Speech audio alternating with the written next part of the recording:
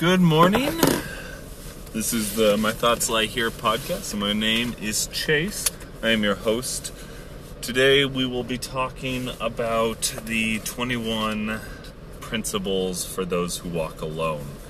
I mentioned this in the last episode, but this is going to be the second principle we're going to kind of go over. And this is from a book, and I'm not 100% sure. I will look into this, but it's from a book. I'm pretty sure the Book of Five Rings, but it's from a samurai who went off on his own and was known to be a really great swordsman.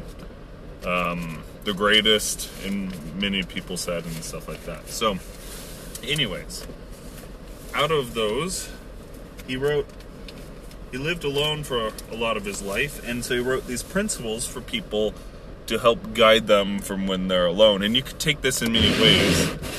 I am trying to warm up my car right now, so there's ice and stuff on the windshield. But you could take this many ways. Like, one of them is the fact that if you're on a path, a creative path or anything like that, a lot of times you are alone on that path. Like, no one else knows what you're going through or what is going on. And, I'm not trying to be, it is what it is, but it's kind of can help guide you. And I think there are interesting set of rules that are worth diving into. You don't necessarily need to take them for what they are, or you don't need to take them and live by them, but you can learn from them. So, the second rule is do not seek pleasure for its own sake. Now, I think a lot of us can pretty quickly understand why this would be a problem if you were seeking pleasure for its own sake. That's just a rabbit hole, and that's just, you'll end up being, honestly, you'll end up kind of just wasting your life. Like, there was a philosopher who I think studied under Socrates, and he ended up going down this path where what was the term? I forget the term exactly, but he went down this path. And this was his philosophy, was basically do everything you can for pleasure's sake. Meaning, you should live your life for full enjoyment and pleasure. Now, if I remember right, he ended up being absolutely miserable at the end because he sought pleasure only. And what ended up happening is he lost the enjoyment of any pleasure that came his way at all, because it was just like that oversaturation. It's like any drug. Once you are doing it and you keep doing it and you keep doing it, all of a sudden it loses its appeal, and even a lot of times you build a tolerance to it. And so it's like,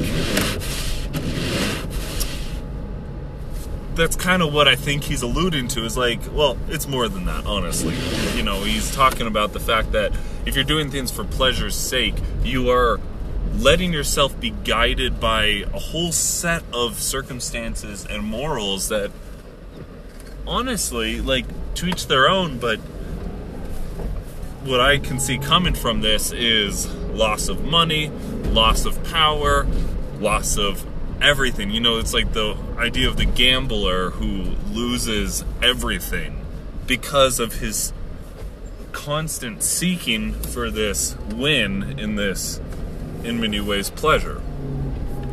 Now, I think this is kind of self-explanatory, but for those that don't buy it or maybe believe that, you should seek pleasure, I kind of, maybe let's break this down. Let's ask a few questions.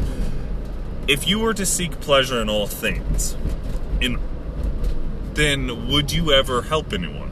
Because what would be the benefit? What would be the pleasure other than the pleasure of maybe feeling like you've done good? Now, that's great and all, whatever. If that's how you want to be, that's how you want to be. But it seems like to me, pleasure comes, enjoyment comes when you end up doing things, and just the fact that you ended up doing it, like say you ended up helping someone change their tire, you're not doing it so that you get that rush afterwards.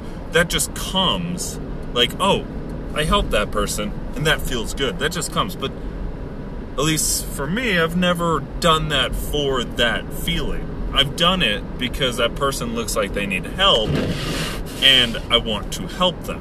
And that is it. So you can kind of look at it that way. I mean, there's other ways. You could literally say that you want to spend your whole life doing drugs, and we've all seen where that goes. Or your whole life drinking alcohol, and we've all seen where that goes. And, I mean, there's so many examples of this in life. Now, he obviously knew the faults of a pleasure-seeking life.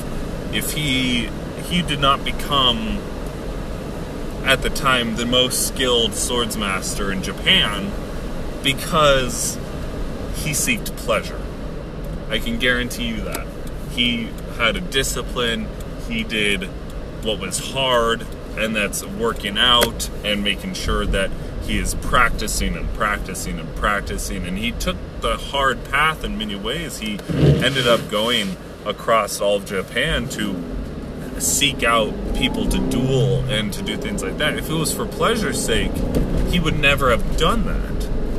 And I mean, I don't know about you, but not many people know of someone who, a name that was seeked out for pleasure. Like, that person seeked pleasure. You know, that's not a very common. I'm sure there are people out there, but I can't think of any off the top of my head who I would consider like, oh, that person literally just went down the path of seeking pleasure. Because those names get lost, or people have a certain attitude around them, like, why should I care? This person really brought nothing to the world and didn't help it in any way. They helped themselves only. And that is a very, not to say that you should live life based on what other people think of you, but it is a very selfish stance to seek pleasure for pleasure's sake. So what could you do instead? Well, seek anything else. Seek greatness. Seek improvement. Seek bettering yourself so that you are a pillar of light in the world. You know, the only way that you can really change the world, you can't change anyone. I can tell you that. You can't change anyone, but you can change yourself and in turn maybe inspire people to change themselves. And that's really the end of the world. Like, there was a guy who, Manly P. Hall, if anyone you know him, you kind of know what he's done, but he had a lecture and talk where he kind of talked about, you know, at the end of the day, no one should really be teaching unless you've been through you shouldn't be preaching to anyone. If someone doesn't come to you for your advice, don't start telling people what they should do, because no one cares. No one cares. And it's a true statement. Like, everyone knows it's true. Like, you don't care when someone tells you what you should do. But if you are looking for a certain input, or you respect someone, or you have a certain idea that you like and you go looking for that, if someone's talking about that, you might actually have an interest in it and you might care. Now, he said that unless you went through a tremendous amount of pain and suffering, you really shouldn't be, preaching to people. But the thing is, those people that went through a tremendous amount of pain and suffering, like, everyone knows those people. That's Anne Frank. That's, Viktor Frankl. That's, these people that went through concentration camps or through, like, hell itself. And they have a lot to say.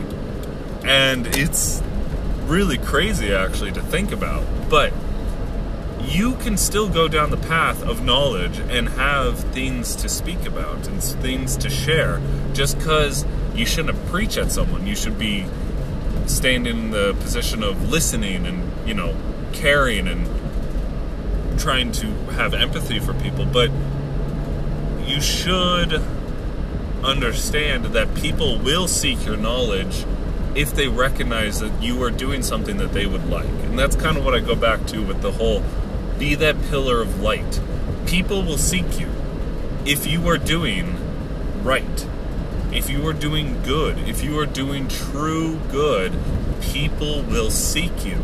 You will know that. It may take a while, it may take 10 plus years, but at the end of the day, those years are the years of learning and growth and development. And pleasure seeking is not down that path. Everyone knows this. Innately, deep down, you know this. Now, I would love to hear your guys' opinion. I would love to hear what you guys think. I'm going to keep doing these principles and keep going down them, and I would truly, honestly love to hear what you think. If you guys want to leave a voice comment, I will listen to it and comment on it. But I just that's my rant for today, and I'm gonna try and stay in a perspective of listening and go from there. Thank you so much. This is My Thoughts Lie Here. Obviously, they do lie here. My name is Chase, and I hope to see you on the next episode. Bye-bye.